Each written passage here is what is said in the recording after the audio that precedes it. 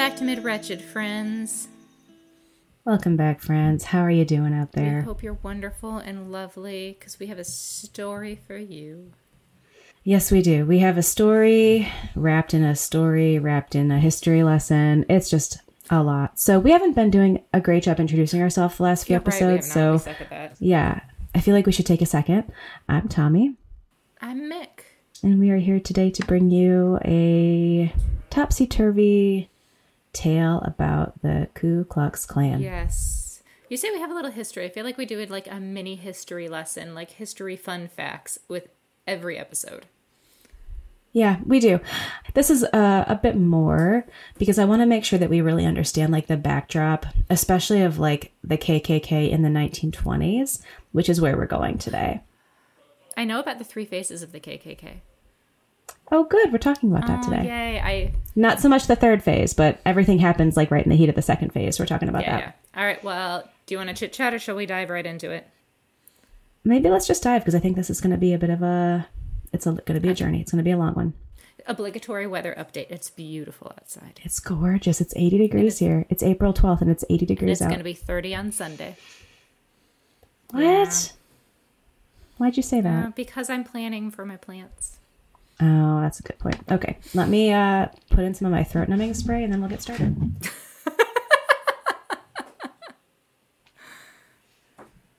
So, we have a lot to do today. And because you do know some stuff about this, please feel free to interject in my history lesson as it unfolds.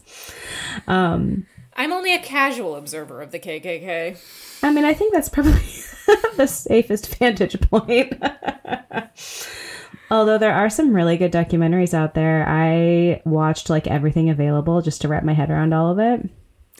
And it's been a very interesting and very depressing time. There's some good documentaries. I also would recommend there's some great podcasts. Cool People Who Did Cool Things was really good. Cult Podcast did a lot of great KKK stuff. Behind the Bastards did a good 2-part episode a couple years ago, but it's stands up. It's pretty good. I just love him anyway, but I do too, right? Yeah, they do a great job with it. So yeah, there's lots of good resources out there. And I certainly I did the best job I could to kind of provide a pretty comprehensive history. But I tried to make sure that it stays kind of on track to tell the story kind of where it ends. So okay. I'm going to start today with, I love me an epistolary moment. So this is not a letter, but this is a quote from a dying declaration, which back in these days was basically a way of making a legally binding testimony if a person knew they were going to die before trial. That possibility still exists in the criminal justice system. The difference now versus then is that back then they were considered to be like pretty indisputable. So it was much more of a rock solid kind of slam dunk testimony to have a dying declaration. When is our back then? 1925. Ah, nice. Yes.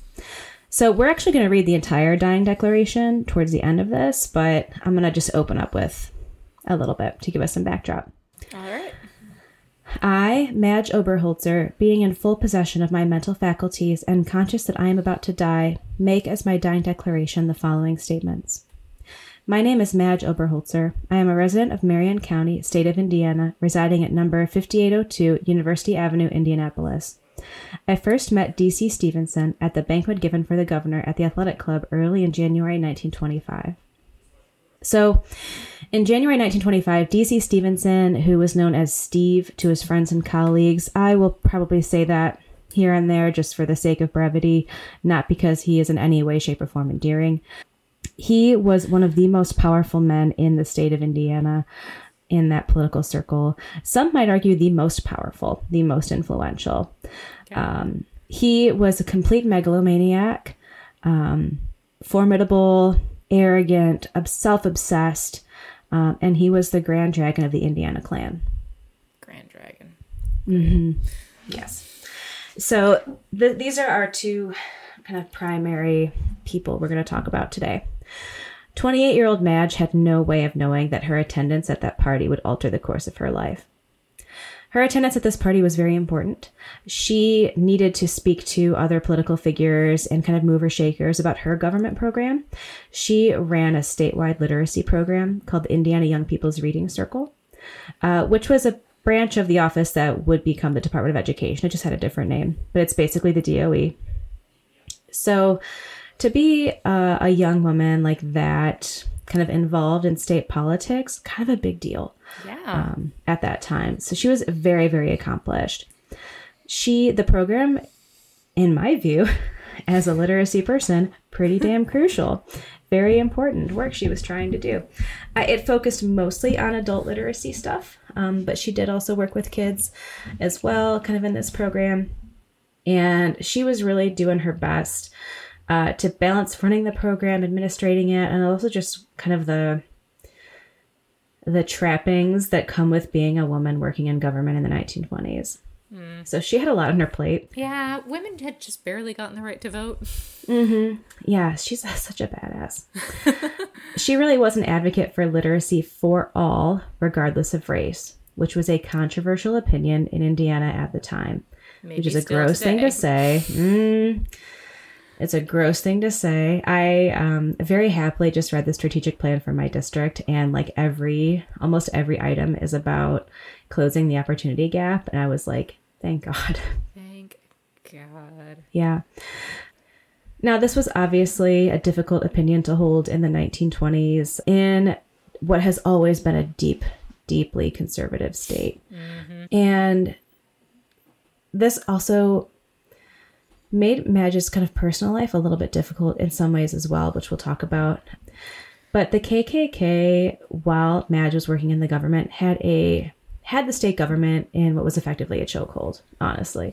Mm-hmm. They had so much influence, they had so many ties, that even though it's not directly known whether or not the cut to her funding was related to that, we do know that the KKK had their claws in so deep in state politics at that time that it would not be surprising to me if programs like hers were cut as a result of those policies. Yeah. She anecdotally was also known to work with itinerant farmers who at the time were often people that moved up from the South it was pre like the Great Migration from the South, but a lot of former slaves and their children and grandchildren moved to the Midwest and worked as itinerant farmers or migrant farmers. So she was also known to kind of have a presence in rural communities trying to help itinerant farmers learn how to read. Nice. I imagine that was a big deal in Indiana in the 20s. Yeah, it was not easy work. So, and she was just out there doing the good work. So she needed to be at that party because she needed to advocate for her program that her budget line wouldn't get cut. She needed to make sure that if those rumors were true, that she needed to get in there and say, I need this money. Here's what I'm doing. Here's why this matters. Yep. So as you can tell, Madge Oberholzer was smart as hell. And look, like we're going to have to talk about some of the difficulties that she had kind of balancing a lot of these ideologies. Yeah. And we'll talk about that as we get there. But you can't really argue with her accomplishments. She grew up in Indy, so she, stayed at home in a humble but stable and loving family. Her dad was a postal worker, and she was close with both of her parents. She actually never left the house that she grew up in. She never moved out. Nice. She did go to college at Butler. She didn't graduate, but she almost did. And she studied a wide variety of fields. And I just love I love what this communicates about her intellectual curiosity, which I think is one of the best things a person can be, is intellectually curious. Her favorite subjects were English, math, zoology, and logic. Okay. So, yeah, I just think that's really cool. Honestly. I wish I could just study logic. God, I don't know. you know? I wish that was just like a degree I could do. I know. There's like not a lot of things that would make me want to like go back to what universities were like in the 1920s, but a major in logic would be pretty cool. Instead, I went for psychology, which was probably the opposite of that. Probably. I didn't do any better, so arguably significantly worse. So anyway. So, in a move that I think kind of encapsulates both her love of learning with her innate communication skills, she became a teacher. And a damn good one. Mm-hmm. So she was a mover and a shaker. She was bright. She was vibrant. She had just a strong sense of wanting to do the right thing by people in her state. So kind of a natural, like, philanthropic, like, all the good things about being a politician, I think, were embodied in Madge in some ways, you know? So they're at this party at the athletic club. DC Stevenson approaches Madge at the party, asking her out. And while she wasn't interested in him romantically, they did begin what you could call a professional relationships, perhaps a friendship, but whatever you want to call it, the relationship would end in her death. Oh, that doesn't sound like a good friendship. No. And so what's tough about this is that we have to work by intertwining like a couple of different narratives. But at the end of the day, it all keeps coming back to this notion of power. How do I attain? How do I maintain?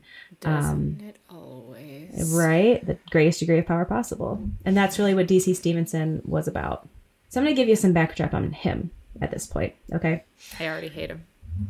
Oh, well, you're going to hate him even more. So have you heard his name before?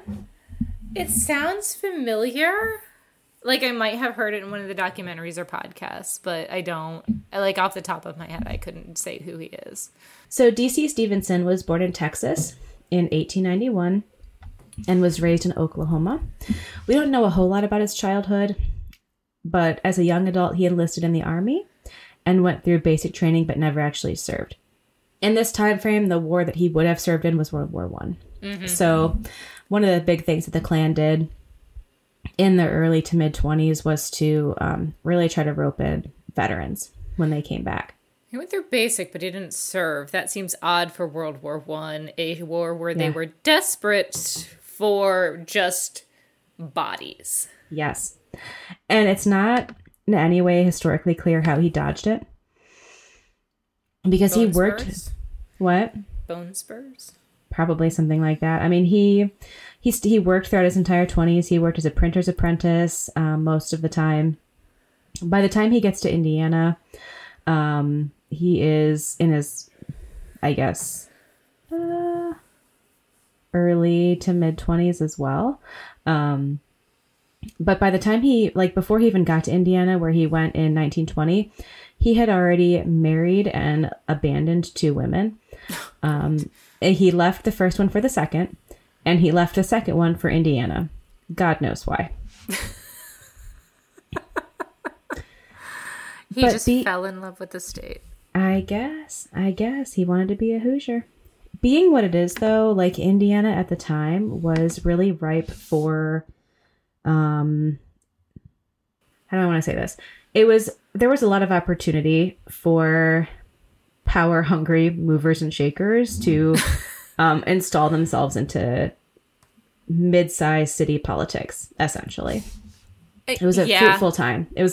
It's post-war where everything is like all about rebuilding and re-engaging, people post-World War I, and you see making a lot of promises and you see a lot of in general like that promise making. You see a lot of nationalism at this time, and it was meant to be a time of kind of building back up after a pretty depressing stage in history. Obviously, not knowing that they were headed for a greater depression. Mm-hmm.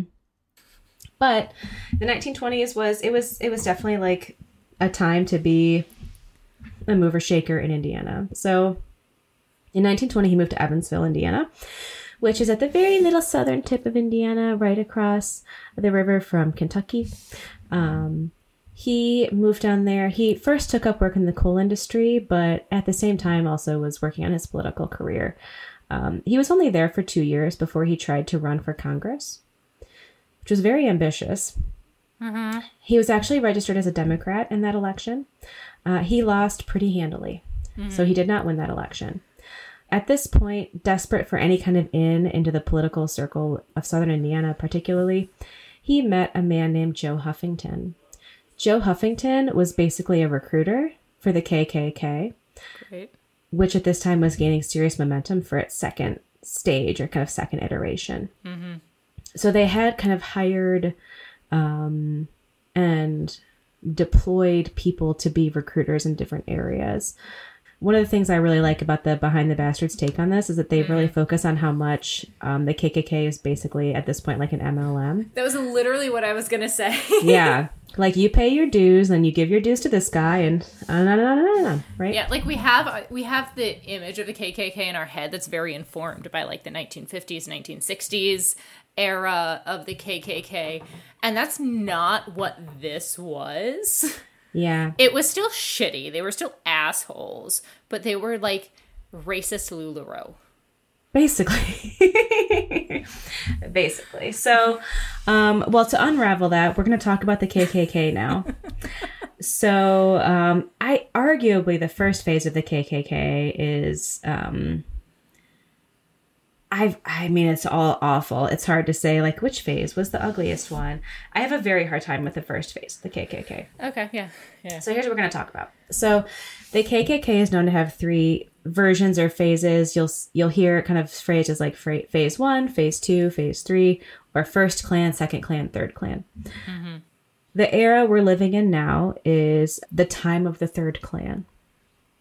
So, Boo. So the first phase of the KKK was started in 1865 by 8 men in the small town of Pulaski, Tennessee.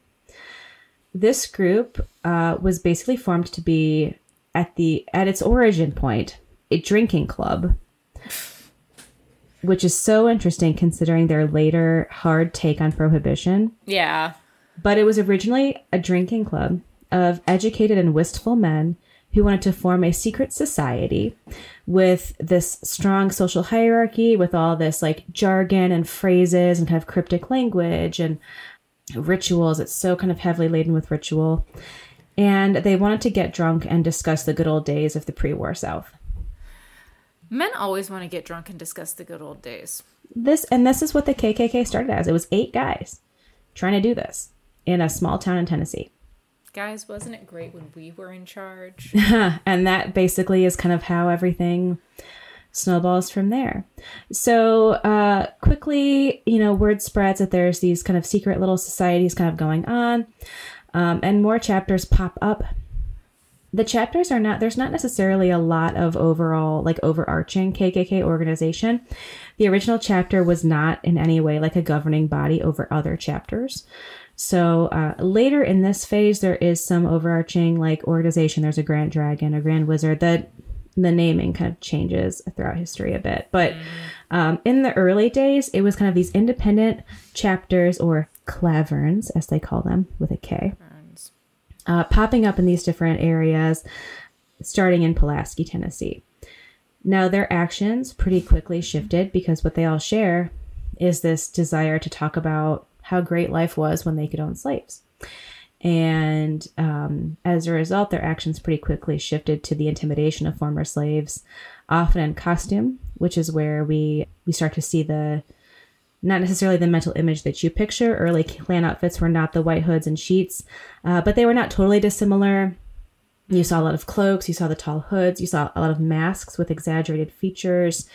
And why they did this was because in their racist little brains, they thought that former slaves would be super gullible and super superstitious, and that they would authentically believe that these were the ghosts of Confederate soldiers coming back to avenge their losses. Yeah. Mm-hmm. So they used this to try to scare and intimidate people. And it did start out as kind of like gross pranks and scare tactics. And then snowballs again into voter intimidation, attempts to overthrow local and state governments, and violent attacks on African-American leaders, citizens, and their supporters.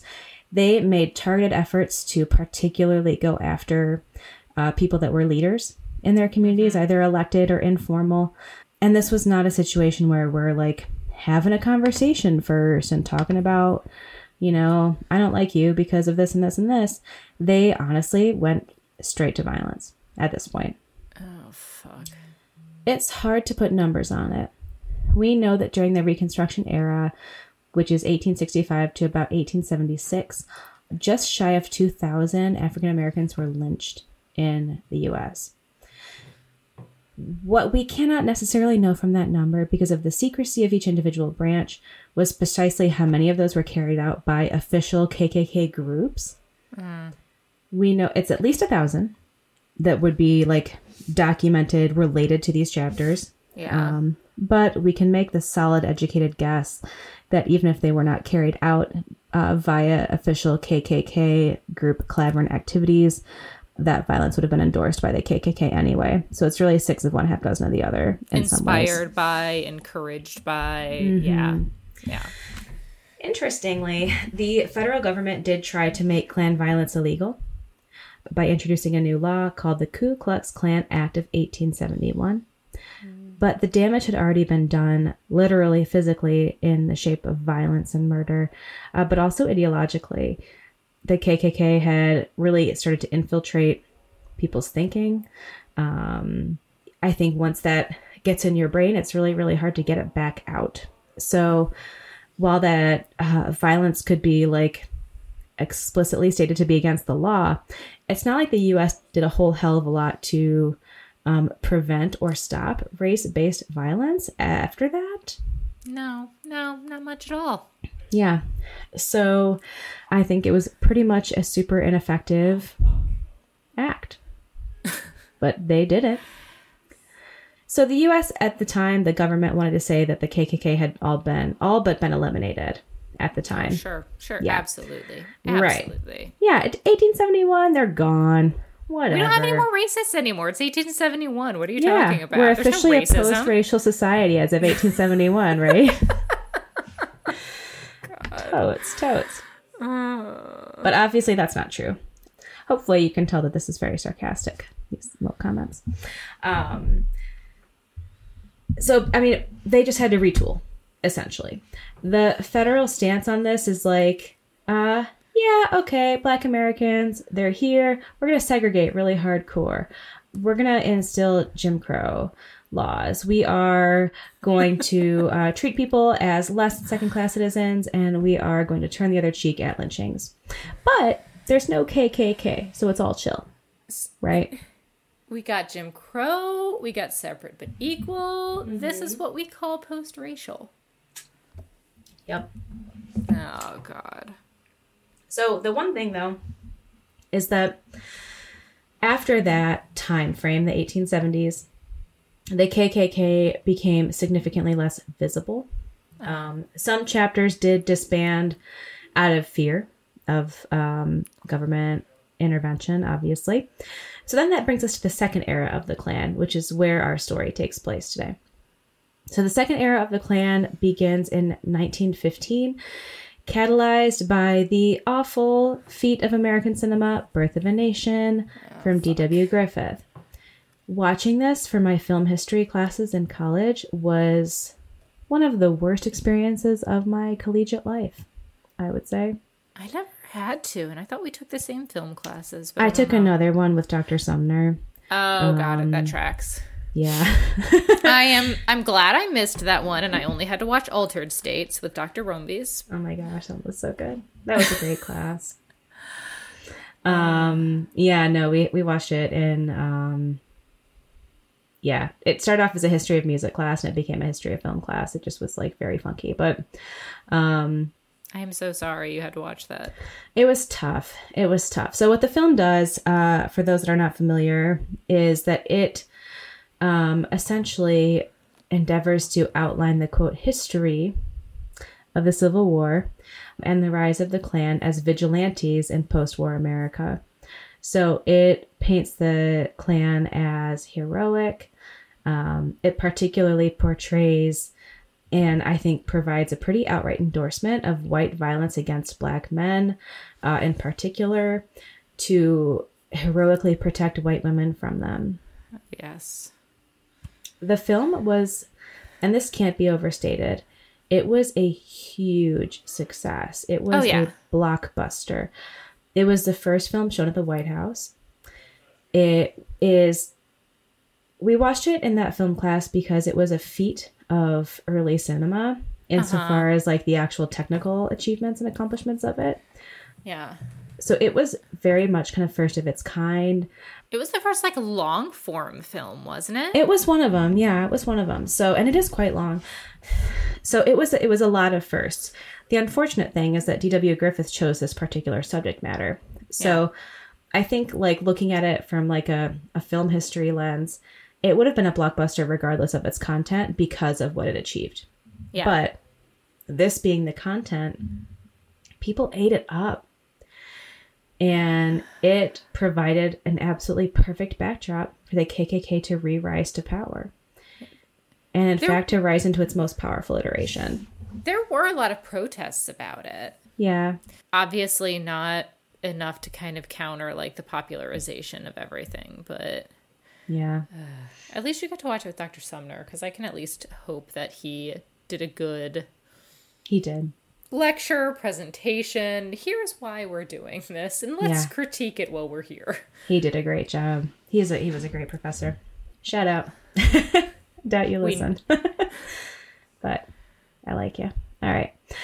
So at this time, a dude named William Joseph Simmons was the leader of the KKK, and we could do an entire 5-episode spinoff just about him. But I want to just make sure that we have a good sense of what their ideology was at this point. So basically, the KKK obviously has its roots in extremist racism, right? Yes. But we also are following the flow of American history. So as we get into the early 1900s, we see a huge influx of immigration. We see immigration from a lot of, much of the world, a lot of European countries, obviously. And the KKK also took strong stances against immigration in particular. They were aggressively anti-communist, aggressively anti-Catholic, anti-Semitic. They were anti anything that they could consider to be liberal or progressive. Yeah. Anything other. They were anti-science, anti-Darwinism. I saw one scholar call them militantly Protestant. So it's also important to understand that the KKK uses, and still does, and used at the time, a lot of Protestant Christian ideology to justify their actions. Yeah. And people trying to use Christianity to justify racism has deep, deep history of its own. Oh, yeah. The KKK they did not invent this. They were not the first to do it. They were not the last to do it. But they did it. It was a huge part of what kind of undergirded a lot of their ideology. And it's also kind of, in many ways, how they modeled some of their ritual as well. I think that the guidebook that Simmons wrote for the KKK has the most hilariously ironic name in the world. I don't think he probably knew that it would be, but maybe he did. He called it the Quran. Quran. Like Quran. With a K. And an L. Of course he did. Why? What else would he ever do? They did everything with cake. With K's. Yes. So, you read this thing, every K sound is a K. They've got all this wording that they use, this jargon. In many ways, it sounds like a very, very drunk version of Dungeons and Dragons. Some of that stuff was purposeful, like the way that they named the Grand Dragon and the Grand Wizard was in part to kind of conceal what they're doing, but in part to make it sound more mysterious and get people to think it's mysterious, but also think it's kind of funny and kind of take some of the sting out of things to get you interested. Exactly, yeah. And it's important to understand that fraternal orders are a pretty kind of widespread social phenomenon. You've got the Freemasons, right? And they also have, kind of interesting language for what they do and have different names for things and stuff like that. So in many ways, there's this kind of secret society, way of doing things. And the KKK did that and really, really ran with it. For those reasons, it gets you interested. It maintains the mystery. And secret societies were like a trend for a while. They were like the new thing to do, was to be in secret societies. Yeah. And I mean, we're going to talk about a lot of like what got people to join. And it's not just racism that gets people to join this stuff. Right? Yes. So, and I hate it. I know. I am going to now read to you a small selection from the Koran. God, I hate this. Me too. Me too. I hate it so much. Just to be clear, the KKK would hate me. Yeah. I was gonna say, I'm glad I don't know. I have mixed feelings about this. Like, I am like the lily ass white one here. Yeah, I look like a poster for a falafel cart. So they would not like me very much. So I read this with great, great, great discomfort.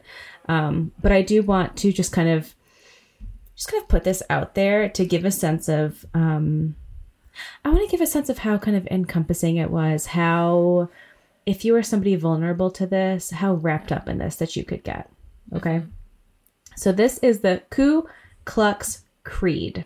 I have a very hard time with all the K sounds. I would be stumbling all over. Oh man, it's a struggle. We, the Order of the Knights of the Ku Klux Klan, reverentially acknowledge the majesty and supremacy of the divine being and recognize the goodness and providence of the same. We recognize our relation to the government of the United States of America, the supremacy of its Constitution, the union of the states thereunder, and the constitutional laws thereof. And we shall be ever devoted to the sublime principles of a pure Americanism and valiant in the defense of its ideals and institutions. We avow the distinction between the races of mankind as same has been decreed by the Creator. And we shall ever be true in the faithful maintenance of white supremacy and will strenuously oppose any compromise thereof in any and all things. We appreciate the intrinsic value of a real practical fraternal relationship among men of kindred thought, purpose, and ideals, and the infinite benefits accruable therefrom, and we shall faithfully devote ourselves to the practice of an honorable clannishness, that the life and living of each may be a constant blessing to others. So that's the creed. The Koran then takes us through how meetings should go. Oh, go ahead. I can't not laugh at Koran. I know. It kills me. It also, why did they not say... me. Why did they not say Knights then? Like, the Knights. Oh God, that's what, maybe they did. I mean, maybe some of them did. They're dumb enough. We don't know. Anyway, go ahead. I'm sorry. No, it's fine. Please interject because I'm just like at this point I'm just rolling, right? Yeah, I have nothing to offer except like disgust. Yeah, vaguely humorous disgust. So the order of business is basically like kind of what comes next. It tells them how to run their meetings.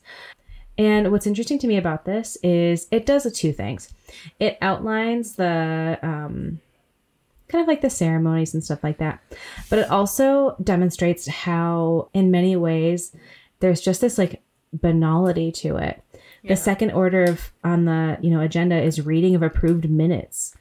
There's a ceremony of naturalization, which is what they call induction of new members to the Klan. There's a specific line item for, does anyone know of another Klansman's family who needs help, financial assistance?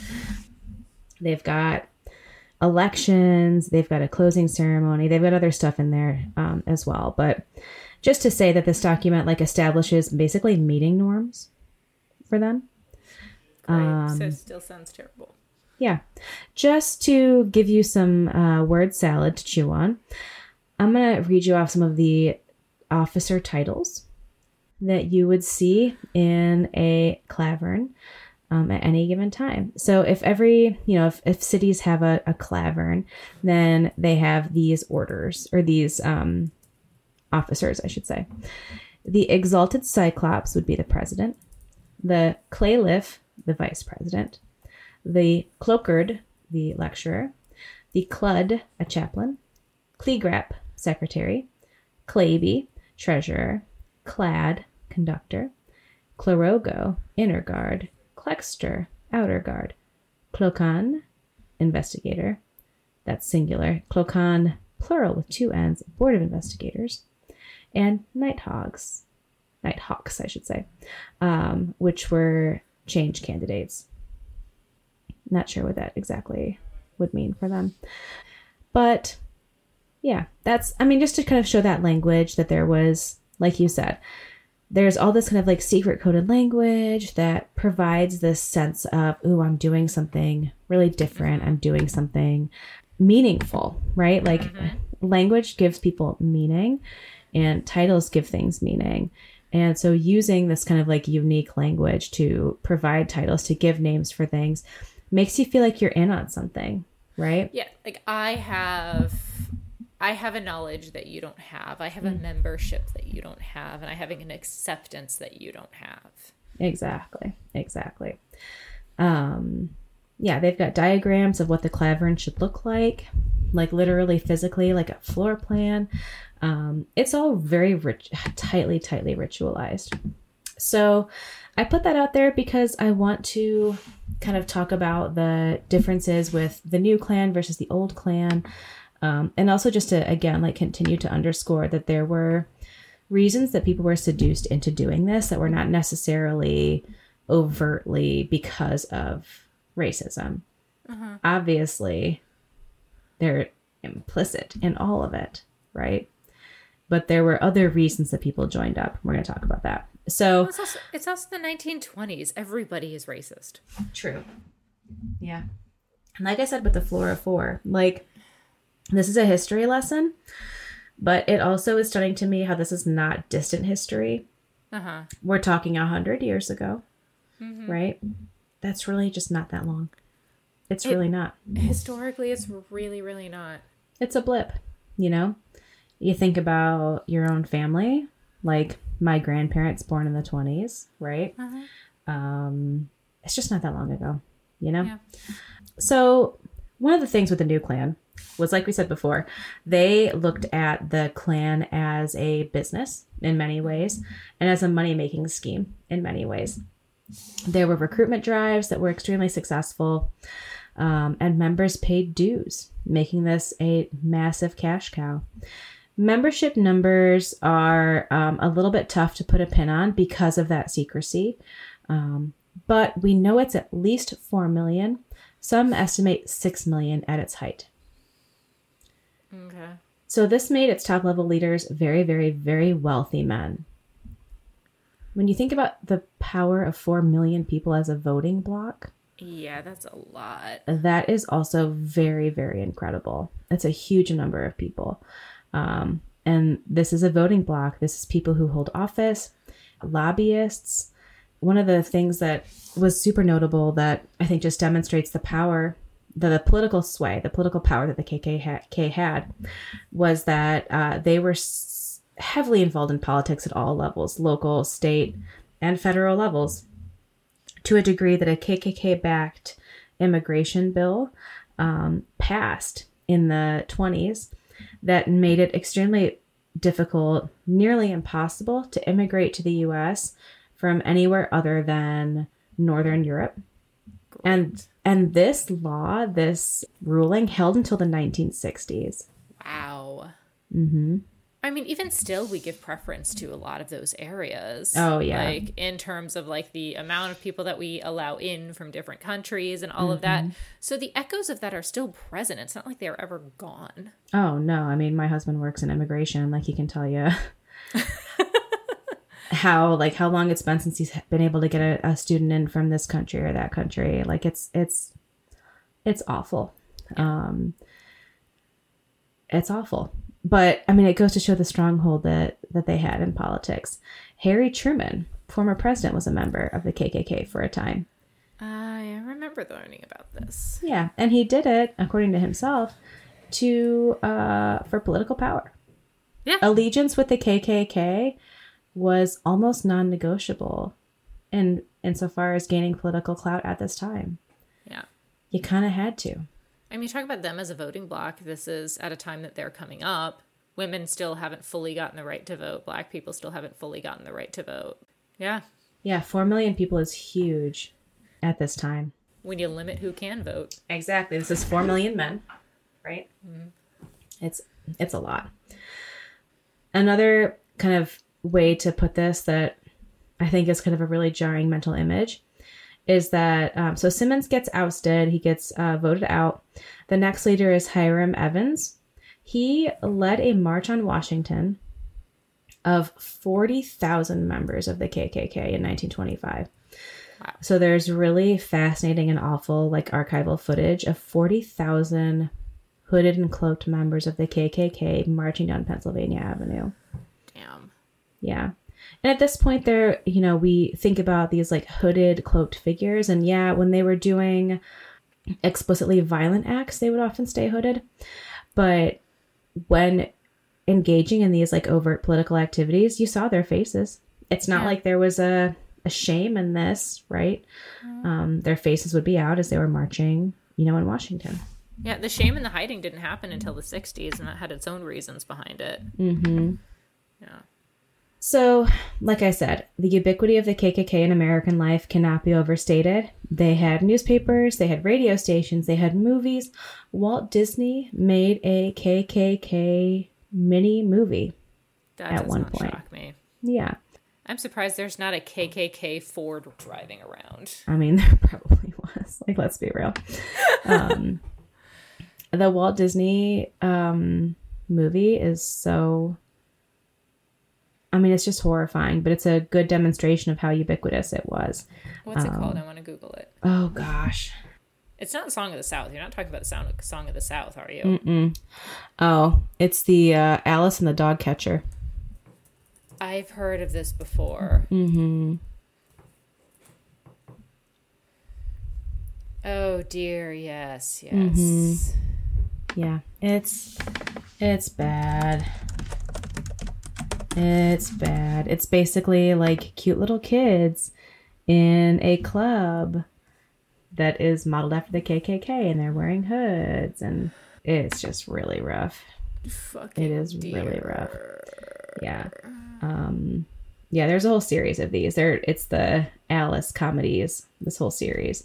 There's the dog catcher one. There is Alice's Mysterious Mystery. Alice Hunting in Africa. That does not... That one's rough. Yeah. Okay. So thanks, Walt Disney. Alice Cans the Cannibals. Ooh, dear. Yeah, it's rough. So, look, here's the other thing. Like, the KKK at this time was also, like, funding community projects. You saw community centers coming up, hospitals and churches being funded. I mean, they were, like, literally building hospitals. And so they were able to build a positive reputation in this way as well. There were fairs and festivals. They held fairs that would attract thousands of people. I saw one clip that was a KKK picnic with 20,000 people in attendance. So these are kind of like what I think of as like their daytime operations. These operations are not in secret. They're not shrouded in secrecy. This is like explicit community organizing, essentially, in the worst backdrop possible. But their actions by night were in many ways exactly what you think of when you think of the KKK.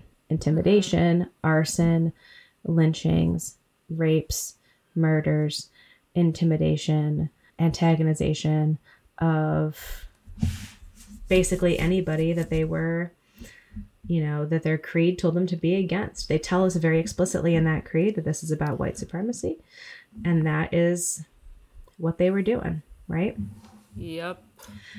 So this brings us back to D.C. Stevenson. His rise to power began by being the leader of the Evansville Klavern, and he grew that Klavern into being the biggest branch in the state.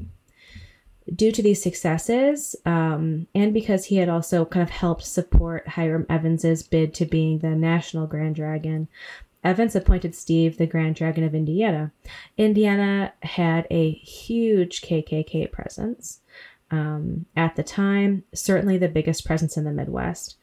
So this was a big appointment to be given. Mm-hmm.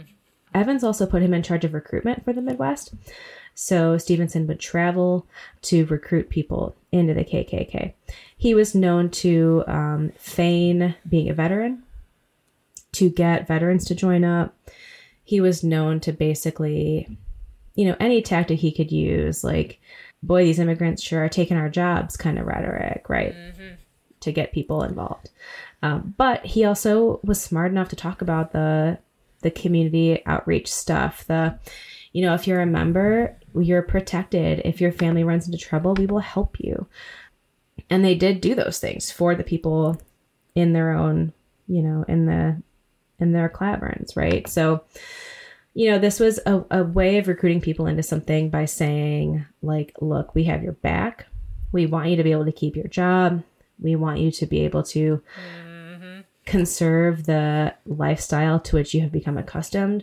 And we're going to do that through this, like, specific white supremacist, anti-Catholic, anti-Semitic byline. Those same, like, dog whistles and those same, like, go-to lines about, like, don't you want to keep your job? Aren't you afraid of, like, what if this happens and this happens? Mm-hmm. And when we joked at the beginning about this being like an MLM, I mean, that was kind of like how they recruited people. They're like, we're a family. And instead of girl boss, it was white man boss. Mm-hmm. And we'll take care of you. Yeah, we'll take care of you. And most of the people that did join really didn't do anything. They were kind of members on paper. Mm-hmm. You get the newsletter, whatever, but... But again, that doesn't take away from the fact that you still signed on to this awful group. Yeah. I mean, I think the question that I often find myself asking in historical and contemporary contexts is, even if you yourself don't participate in this or that immoral activity, what level of it are you willing to indulge in your leaders? Yeah. And that, I think, is a question that undergirds all of this. This is also, I think, a really good example of the difference between conservative and progressive politics in this country in general. The KKK were the ones willing to go into the country, to go into rural communities and have these conversations with people. So it's this sense of, we're the ones listening to you. We're the ones here. Look at this new hospital that you have access to now, right? Mm-hmm. That's pretty damn seductive. And I think, like, it's just very seductive. You want to feel that support, right? Yeah. I think also, like, keeping in mind, like, when we're talking about party affiliations, they weren't the same in the 1920s, but I know what you're saying, like, drawing the parallels, but parties were very different. Republican and Democratic parties were very different at this time. Yeah, they were. Although they were different, but they were not what they were in the 1870s either. Yeah. Like, by this time in history, you do start to see those lines get pretty clearly drawn. Mm-hmm. It was actually important enough at this point that in the scope of all of this, in order to maintain any kind of political power, D.C. Stevenson had to switch his party affiliation because he was D.C. Stevenson. Sorry, I was coughing. No, it's all right. He had to switch his party affiliation because he could get no traction running for anything as a Democrat. Mm-hmm. So this increased his chances for political success, basically. And he had a huge degree of political influence. He made deals with the governor and with the mayor's office in Indy and with mayor's offices in other cities and towns in the state because he could trade his skills in recruitment for votes, right? I can promise you these votes in exchange for policies that support our ideology. And that's what he did. There were consequences for some of those politicians later on. We'll talk a little bit about that when we get there, but it's not super on topic, but I do want to put out there that there were consequences for this collusion later on. But at the same time, he, in his personal life, was drinking extremely heavily, despite having to publicly be a prohibitionist in line with Klan ideology. And he was treated by his doctor for alcoholism for years. He, especially in the early 20s, was also accused of multiple rapes, attempted rapes, and public indecency. There was at least one count of him masturbating in public, like while leaning on a woman's car. He was a rampant sex offender, essentially. Right. And because of this reputation, this was part of the reason, not the entire reason, but part of the reason that Hiram Evans actually tried to have Stevenson removed at a certain point. So as these accusations grew and as the alcoholism grew, Evans tried to oust him. Stevenson was known to say, and he says this a lot anecdotally, "I am the law in Indiana." He finds himself to be untouchable. So when Evans was like trying to get him out, he said, well, I'm just going to secede from this organization anyway. And he starts up the Indiana Klan, which is a separate organization. So he's getting rid of that overall parent organization, and he himself is becoming his own parent organization. I'm my own clan now. Mm-hmm. And he takes his numbers with him. So the Indiana Klan becomes an extremely powerful, separate branch entirely of the KKK. It's crazy. Okay. So it's after the formation of the Indiana Klan and kind of at the height of his individual power that Steve meets Madge Oberholzer. So Madge was known to be, as we've hinted, as many people were, pretty confused by the KKK. The noise coming from the KKK was, hey, we're different now. We're pretty conservative. We want things to be how they were in the good old days. We wear these funky clothes. We have these rituals. But look, we're building this positive community. You see these hospitals. You see these churches. Everyone you know is with us. But she also knew about the legacy of racist violence. And perhaps naive, willfully or ignorantly so, to the fact that this legacy was still alive and well for a time. She did have exposure to it later on, but this was very fraught for her, as it was for a lot of people who knew kind of the backdrop of it, but were also seeing these positive effects in their own communities, right? So again, it's like, what are you willing to indulge in the people around you, right? Yes, yeah. So when they met in January of 1925, she recognized his power and appreciated some of his policy goals. He had some goals, weirdly, related to public health. So she actually agreed to work for him a little bit. I got the sense it was kind of like freelancy, like, I'm going to come in and work with your books, or do some she did a lot of messaging for him, like get this letter to this guy across town or whatever kind of stuff. Secretarial. Yeah, secretary type work. It wasn't by any means like a full-time job for her, but that's why it kind of seemed like almost like a contract position or kind of freelancy, the way I would look at it today. Yeah. But because of her background in the wonderful world of ELA, she also helped to co-author his nutrition book, 100 Years of Health. Mm-hmm. Oh, dear. When you said, he had public health goals, lots of things flew around my mind. Was that one of them? No, a diet book did not. No, I am dying to get my hands on a copy of that, just to, what's this guy got to say about Do you know anything of what he's had to say about 100 years of nutrition? No, I have tried to find it, and I haven't been able to find it archived anywhere. But I'm going to keep trying, and if I do find it I think I'm probably just going to have to dig into some library archives, basically. Yeah. It's not widely available by any means. It was not a commercial success. So, but, they did work somewhat closely together. So while she rebuffed his romantic advances, they did have a professional and kind of collegial relationship to each other. Mm-hmm. From here, I want to let Madge tell her story. I want to read from her dying declaration. Okay. So we introed with her dying declaration's first paragraph, which ends with them meeting at the athletic club in early January of 1925. This is her coming back in. After the banquet, he asked me for a date several times, but I gave him no definite answer. He later insisted that I take dinner with him at the Washington Hotel, and I consented, and he came for me at my home in his Cadillac car, and on this occasion we dined together. After that, he called me several times on the phone, and once again I had dinner with him at the Washington Hotel with another party. Subsequent to this, I was once at Stevenson's home at a party with several prominent people when both gentlemen and their ladies were present. I did not see him again until Sunday, January 15th, 1925. When upon returning to my home about 10 o'clock in the evening, I was informed by my mother, who said to me that there had been parties calling for me on the telephone and saying for me to call Irvington 0492. I called Irvington 0492 and Stevenson answered and said to me to come down if I could go to his home. that he wished to see me about something very important to me, that he was leaving for Chicago and had to see me before he left. This was about 10 p.m. on Sunday. His home was only 2 or 3 blocks from mine. He said further that he was busy and could not leave, but that he would send someone for me. I recognized Stevenson's voice. Soon, a Mr. Gentry, whom I had never seen before, came for me and said he was from Stevenson's. I walked with Gentry to Stevenson's home.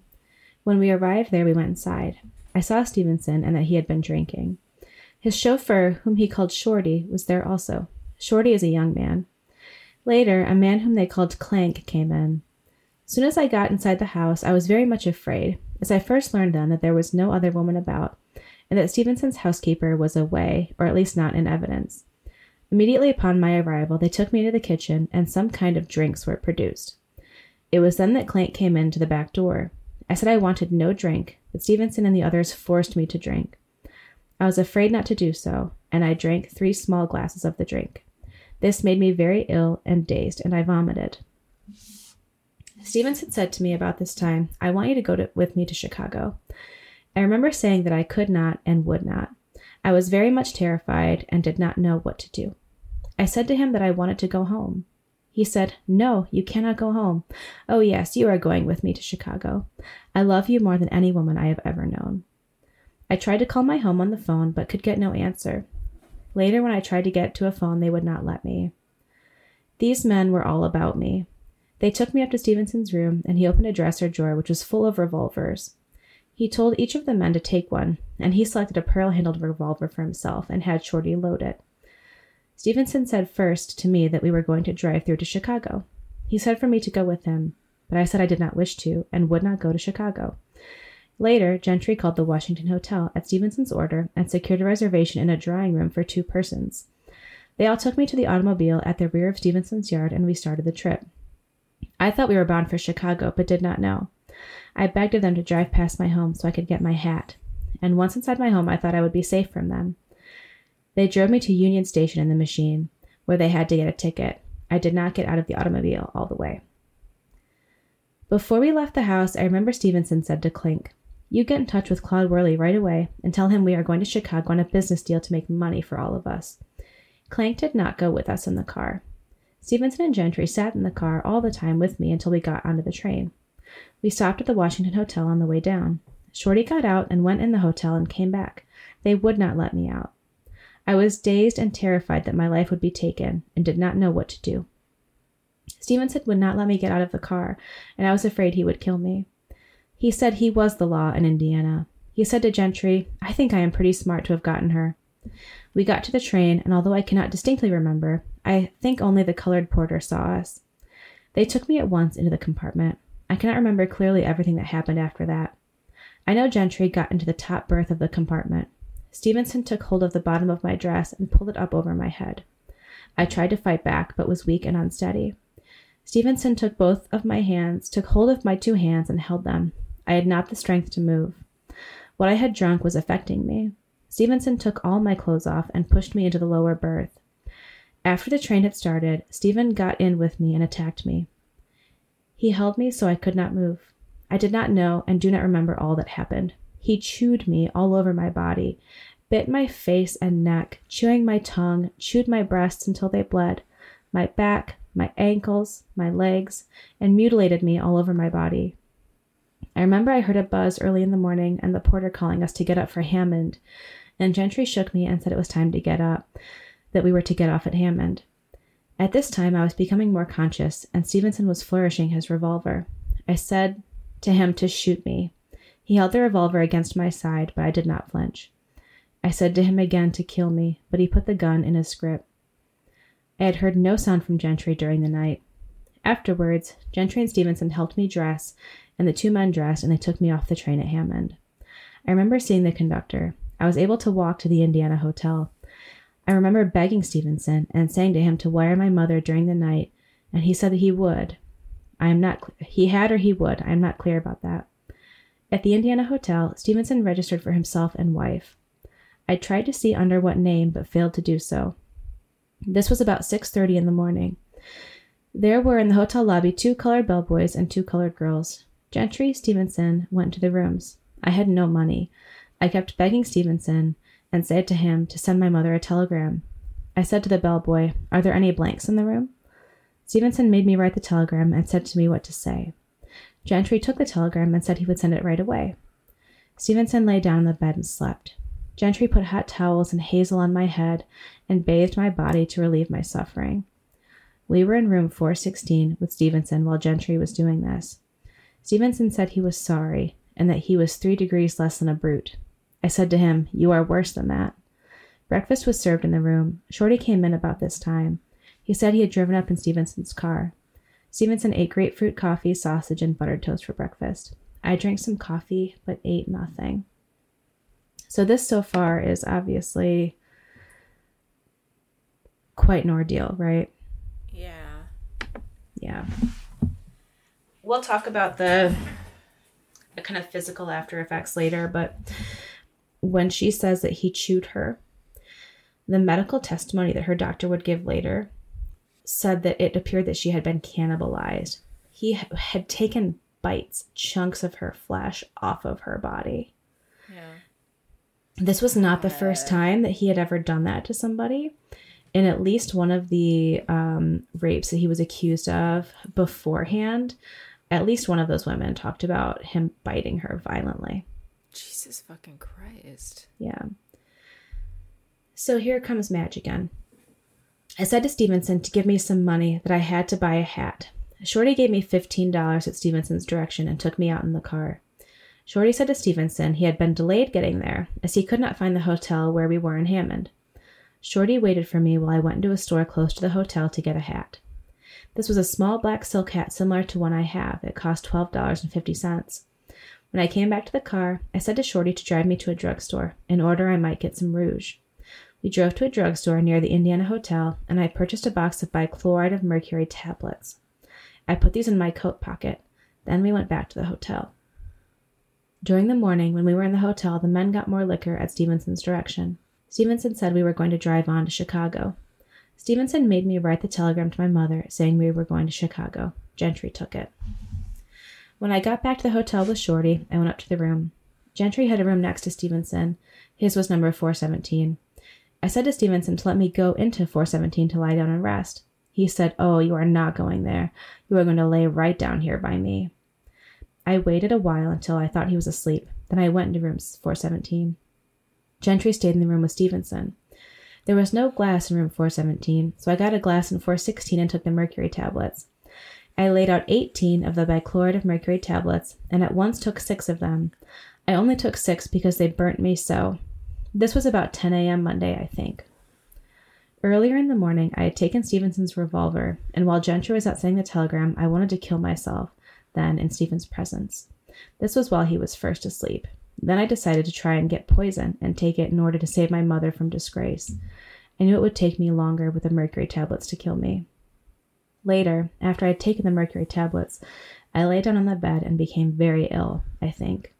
I think it was nearly 4 o'clock in the afternoon before anyone came into the room where I was. Then Shorty came in. He sat down to talk to me. He said to me what was wrong, that I looked so ill. I replied nothing. He said, "Where is your pain?" And I said it was all over. He said I could not have pain without a cause. I said to him, "Can you keep a secret?" He said, "Yes." I said, "I believe you can." And then I said to him that I had taken poison, and said to him to not tell Stevenson I was very ill and almost delirious at this time. I'd vomited blood all day. When I said to him I had taken poison, he turned pale, and in a few minutes he said to me he wanted to take a walk. Then we went out. In a few minutes, Stevenson and Gentry and Shorty came into the room very much excited. Stevenson said, "What have you done?" I said, "I asked Shorty not to tell." Stevenson ordered a quart milk and made me drink it. I said to Stevenson and the others that I had taken 6 bichloride of mercury tablets, and I said, "If you don't believe it, there is evidence on the floor and in the cuspidor." Stevenson emptied the cuspidor into the bathtub and saw some of the tablets, and the cuspidor was half full of clotted blood. I said to Stevenson, "What are you going to do?" And he said, "We will take you to a hospital here, and you can register as my wife. Your stomach will have to be pumped out." He said to me that I could tell them at the hospital I had gotten the mercury tablets through mistake instead of aspirin. I refused to do this, as his wife. Stevenson said, "We will take you home." I said I would not go home. Either that I would stay right there and for them to leave me there and go about their business, or to let me register at another hotel under my own name. Stevenson said, "We will do nothing of the kind. We will take you home." Stevenson said the best way out of it was for us to drive to Crown Point and for us to get married. Gentry said he agreed with him. I refused. Stevenson snapped his fingers and said to Shorty, pack the grips. Stevenson held me downstairs. I did not care what happened to me. Just before we left Hammond, I said to Shorty to call my mother up. He said, if I do that, she will be right up here. And I said, what could be sweeter? Stevenson said to me that he had called her. I said to him, what did she say? And he replied that she said it would be all right if I did not come home that night. I don't know much about what happened after that. My mind was in a daze. I was in terrible agony. Shorty checked out for all of us, and they put me in the back seat of the machine with Stevenson. We then started for home in the automobile. After we got a piece, Stevenson said to Shorty to take the auto license plates off the car, which he did. And Stevenson said to him to say, if questioned, that we had parked in the last town we passed through and the plates had been stolen. All the way back to Indianapolis, I suffered great pain and agony and screamed for a doctor. I said I wanted a hypodermic to ease the pain, and they refused to stop. I begged and said to Stevenson to leave me along the road someplace, that someone would stop and take care of me if he wouldn't. I said to him that I felt he was more cruel to me than he had been the night before. He said he would stop at the next town before we got there, but never did. Just before reaching a town, he would say to Shorty, drive fast, but don't get pinched. I vomited in the car all over the back seat. Stevenson did not try to make me comfortable in any way. He said he thought I was dying, and at one time said to Gentry, this takes guts to do, Gentry. She is dying. I heard him say that he had been in a worse mess than this before and got out of it. Stevenson and Gentry drank the entire trip. I remember Stevenson saying that he had power and saying that he made $250,000. He said that his word was law. After reaching Indianapolis, we drove straight to his house. When we reached his garage, he said, there is someone at the front door of the house. It was sometime during the night that we got to the garage, as I think we left him at about 5 o'clock. And Stevenson said to Shorty to go and see who it was. Shorty came back and said, it's her mother. I remember Stevenson said to me, you will stay right here until you marry me. Stevenson or someone carried me up the stairs into a loft above the garage. Stevenson did nothing to relieve my pain. I do not remember anything that happened all night after we reached the garage. I was left in the garage until I was carried home. A big man, the Mr. Clank mentioned before, took me home. He shook me and awakened me and said, you have to go home. I asked him where Stevenson was, and he said he didn't know. He said, you must forget this, what has been done. This is Stevenson. You must forget this, what it has been done, and I am the law and the power. He said to me several times that his word was the law. I was suffering, and in such agony I begged and said to Clank to take me home in the car. He said he would order a taxi, but finally said he would take me home in Stevenson's car. He put my clothes on me and carried me to the car and put me in the back and drove me home. I said to him to drive up in the driveway. He did and carried me to the house and upstairs into my bed. It was about noon Tuesday when we got home. I, Madge Oberholzer, am in full possession of all my mental faculties and understand what I am saying. The foregoing statements have been read to me, and I have made them as my statements, and they are all true. I am sure that I will not recover from this illness, and I believe that death is very near to me. And I have made all the foregoing statements as my dying declaration, and they are true. Signed, Madge Oberholzer. You look like you're thinking. That's an ordeal. Mm-hmm. Like, how much time had passed between all of that? Was it... Because I'm trying to keep like 2 track. nights. It's 2 nights. I was going to say 24 hours. Mm-hmm. Jesus. Yeah. It's 2 nights. That's... What sparked this? What triggered this? This is so much brutalization to do to a woman. Yeah, and this is where I think what he says to her in her account is really interesting. This idea that, like, right away he says, I've never loved a woman more than I love you. Yeah. And we do know that she had rebuffed his romantic advances. And I wouldn't be surprised if this was a situation where it's the rebuffing, it's the rejection that drives it, considering what a narcissist he is. Yeah, that coupled with the narcissism, the entitlement, the, I've done this before, I've gotten away with worse, all of that stuff that he was saying in the car before. Yeah, it's an entitlement. It's a complete disregard for another human to be like, I can just do what the fuck I want. Exactly. And he says it in these little statements, right? Like, I've been in a worse situation, I've gotten away with it before, I can do it again, that sort of thing, right? Yep. So when Madge gets home, it's obvious that she is severely injured between the mercury tablets and the assault. She is in critical physical condition. Her parents call a doctor immediately, but it was quickly established that not much could be done to save her. It was too late to pump her stomach of the mercury pills, as Stevenson had suggested. The wounds, the bite wounds, became infected over time. Yeah. The whole ordeal started on March 15th, and she got home 2 days later on about the 17th, that Tuesday. She would die on April 14th after nearly a month of agonizing pain from the infection from the bites, alongside kidney failure from the mercury poisoning.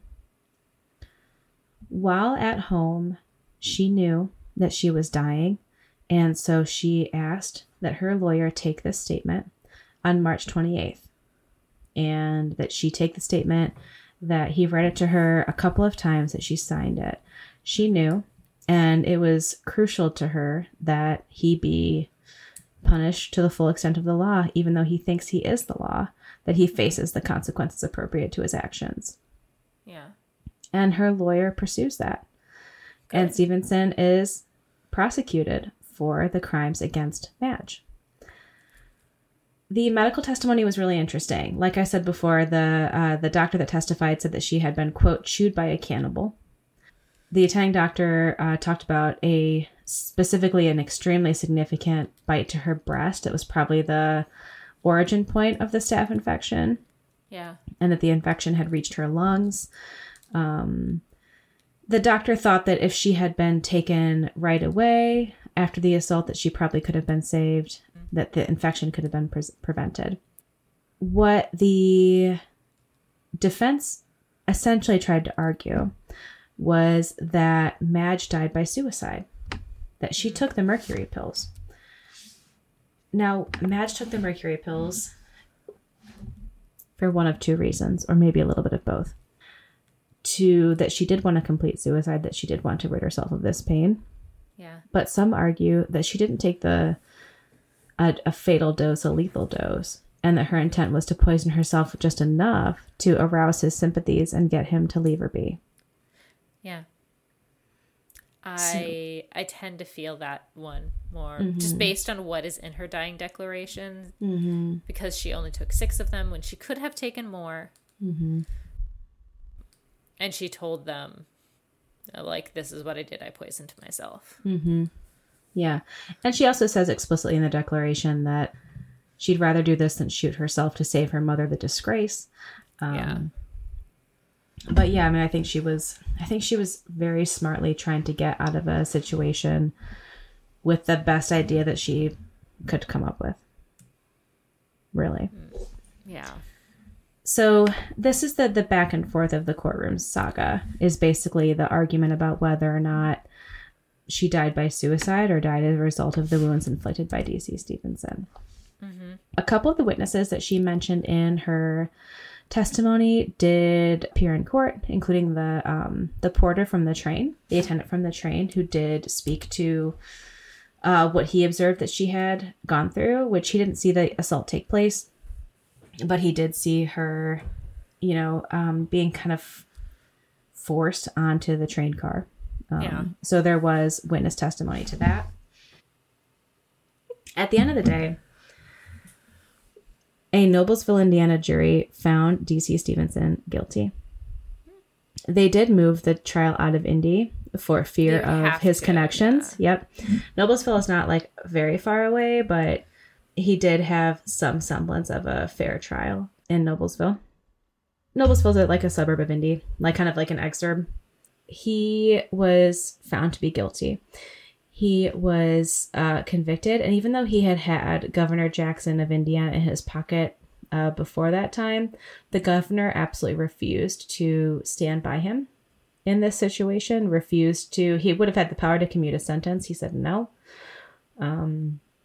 As a result of this, Stevenson released a list of basically public officials who had received bribes from the KKK. And that list of names would lead to, in part, the public disgracing of many, many, many prominent politicians related to the KKK. Oh, no. So the Indiana Klan saw an immediate and dramatic decrease in membership. I mean, it was like people were so outraged by this. They were so shocked. This really was, like, in many ways, somebody that obviously they admired, right? Yeah. And these were not excusable crimes in their mind. So membership dwindled extremely, extremely quickly. It fell down to, I thought I had the number in here, but I can't find it now. But at its height in Indiana in 1923, it was 30% of the male population was registered members of the KKK, which is about 250,000. Nice. Yeah, isn't that wild? So I know at least after the first wave, they lost at least 60% of their membership right in the wake of this trial, and then further dwindling from there. Nationwide, the KKK would suffer those losses kind of in waves. Mm-hmm. But it would see a dramatic decrease and would kind of become the much more underground and marginal KKK that we know to be kind of the third phase or the third wave of the KKK. Mm-hmm.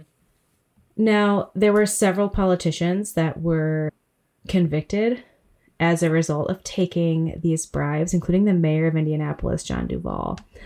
He spent 30 days in jail for taking bribes from the KKK. And there were a few other prominent people that were charged and had to do some kind of fines or fees or whatever, including Governor Jackson, the George Coffin, the chairman of the Marion County Republican Party. These two were charged with trying to bribe Warren McRae, who was the former governor prior to Governor Jackson. So there was a lot of, political fallout from this happening as well. And just kind of like a massive, like, public revolt against the KKK. In many ways catalyzed by what happened to Madge Oberholzer. Yep. Yeah. So Stevenson was sent to jail. Oh, no. Yep. He was paroled in 1950, but violated his parole later that year. And he actually tried to flee to Minneapolis and was caught there and then sent back to jail and served another 10 years. Interestingly, and also hilariously, in 1953, he tried to plea for parole again, tried to appeal for parole, saying that he was never a member of the KKK in the first place. Like, bro, you were in charge of the whole damn thing. What are you doing? You were like the grand something. Yeah, the Grand Wizard Dragon, whatever. The Grand Cloaca. Yeah, I like that. Well, I don't like it, but you know what I mean. It's got a ring to it. So he was actually eventually paroled in 1956 under the condition that he leave Indiana and never come back. He got banished from Indiana. He got banished from Indiana. That's a thing. Yeah. So he got banished. He moved to Tennessee for a hot second, got married to his fourth wife while still legally married to a woman in Indiana. But he was like, well, I mean, I'm banished, so I guess I can just go ahead and get remarried, right? Rules don't apply to the banished. Yep. His criminal activities did not stop. In 1961, when he was 70, he was arrested in Missouri for an attempted sexual assault of a 16-year-old girl. Oh, the charges were vacated due to insufficient evidence, but he did have to pay a fine and was then banished from Missouri.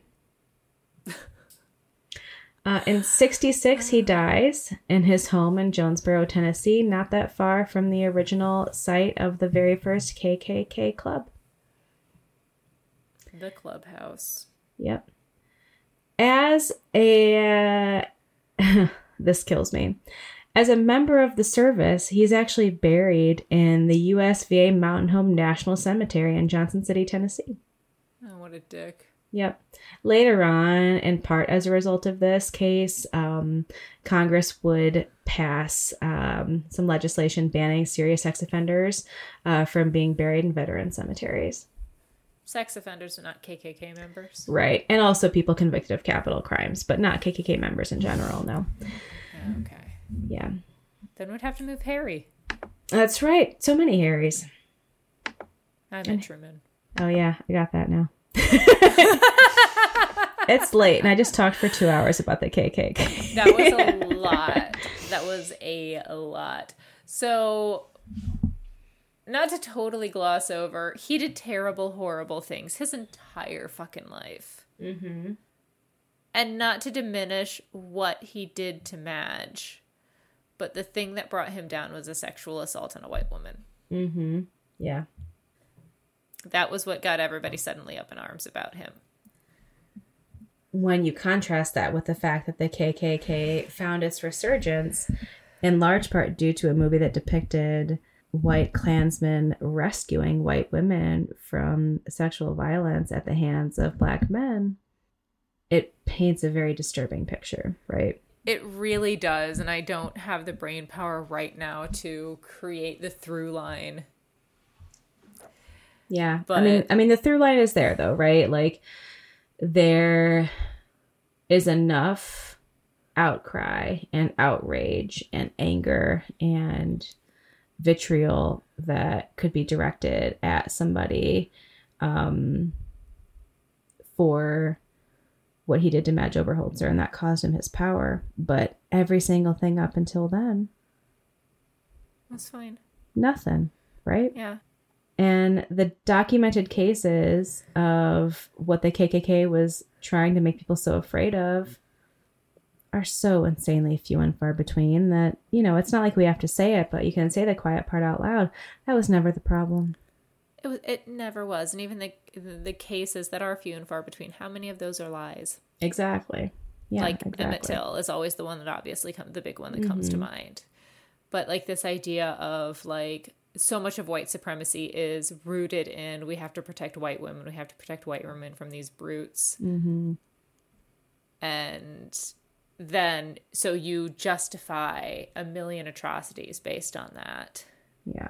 But you're the exact same people committing you are the ones committing those atrocities. Mm-hmm. You're the ones hurting people, even the white women that you claim to be protecting. Exactly. And that, I mean, there were moments, I think, in Madge's testimony that makes it pretty clear that he was, like, willing to talk about and brag about his past crimes in some ways, right? Like, I've done worse and gotten away with it. You know, this is dark stuff for Gentry. Like, you got to get used to it. She's dying. Like, that heavily implies that this is not the first time that he has been involved in a violent sexual assault that may have resulted in somebody's death. We'll never know. Yeah, he is a serial rapist. Mm-hmm. Like, most likely he is a serial rapist. Yeah. He's a grade A piece of shit. Yeah. Yeah, I think it's a really interesting...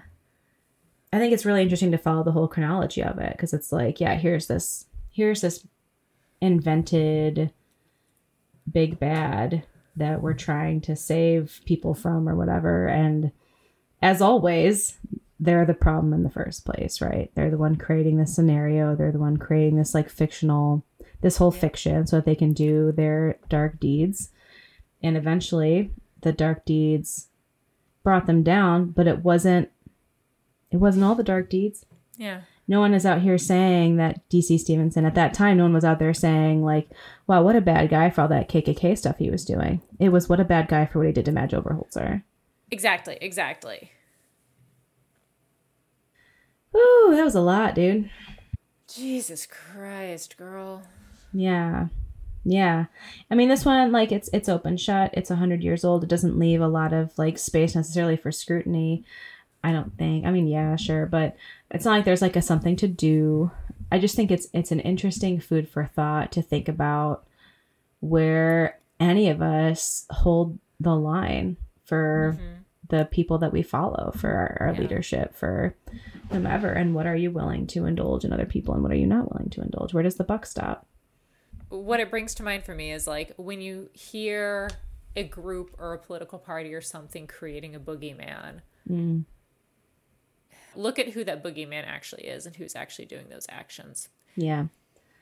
Yeah. I mean, boogeymen create boogeymen to deflect from their own booginess, right? I mean, that's what this boils down to in so many ways. Yeah, Matt Gaetz. Seriously. Jeez. Jesus fucking Christ. Yeah. On that note, before we start a 3-hour rant about Matt Gaetz, you want to tell us about next week?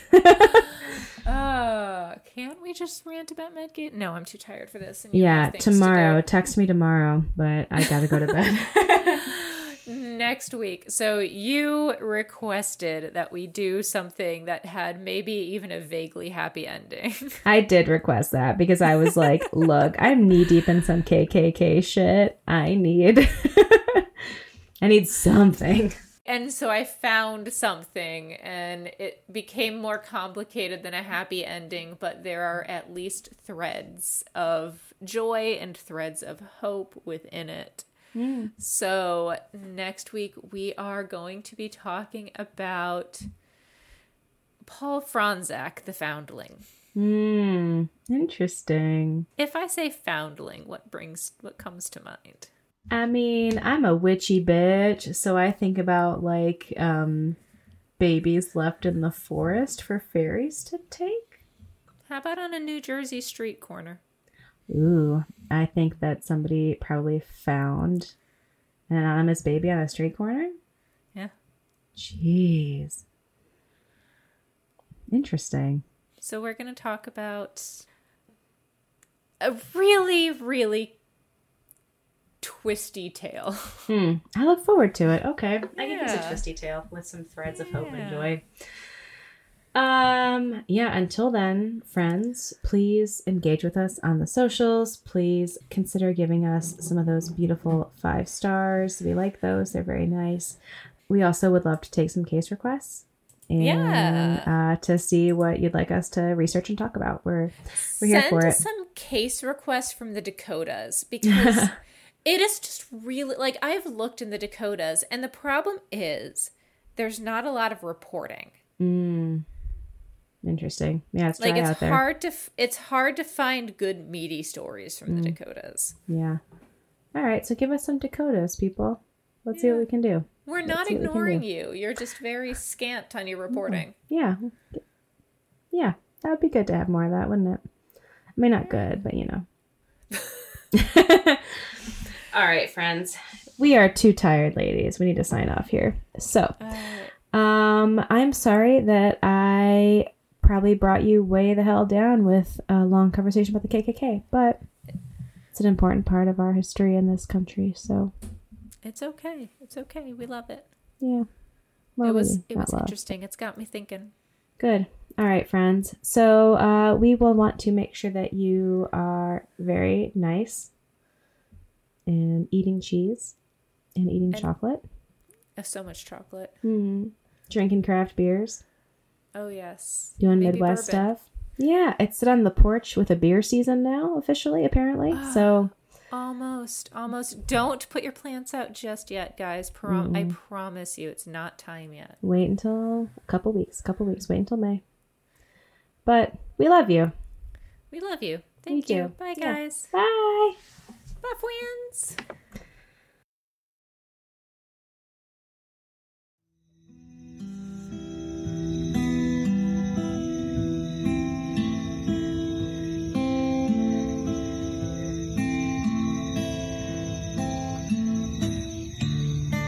This episode is brought to you by Vicks VapoCool Sore Throat Spray. Oh, shit. I need to take some. No, I'm going to take some Benadryl before bed tonight. I'm going to do that too because I need to sleep before what I have going on tomorrow.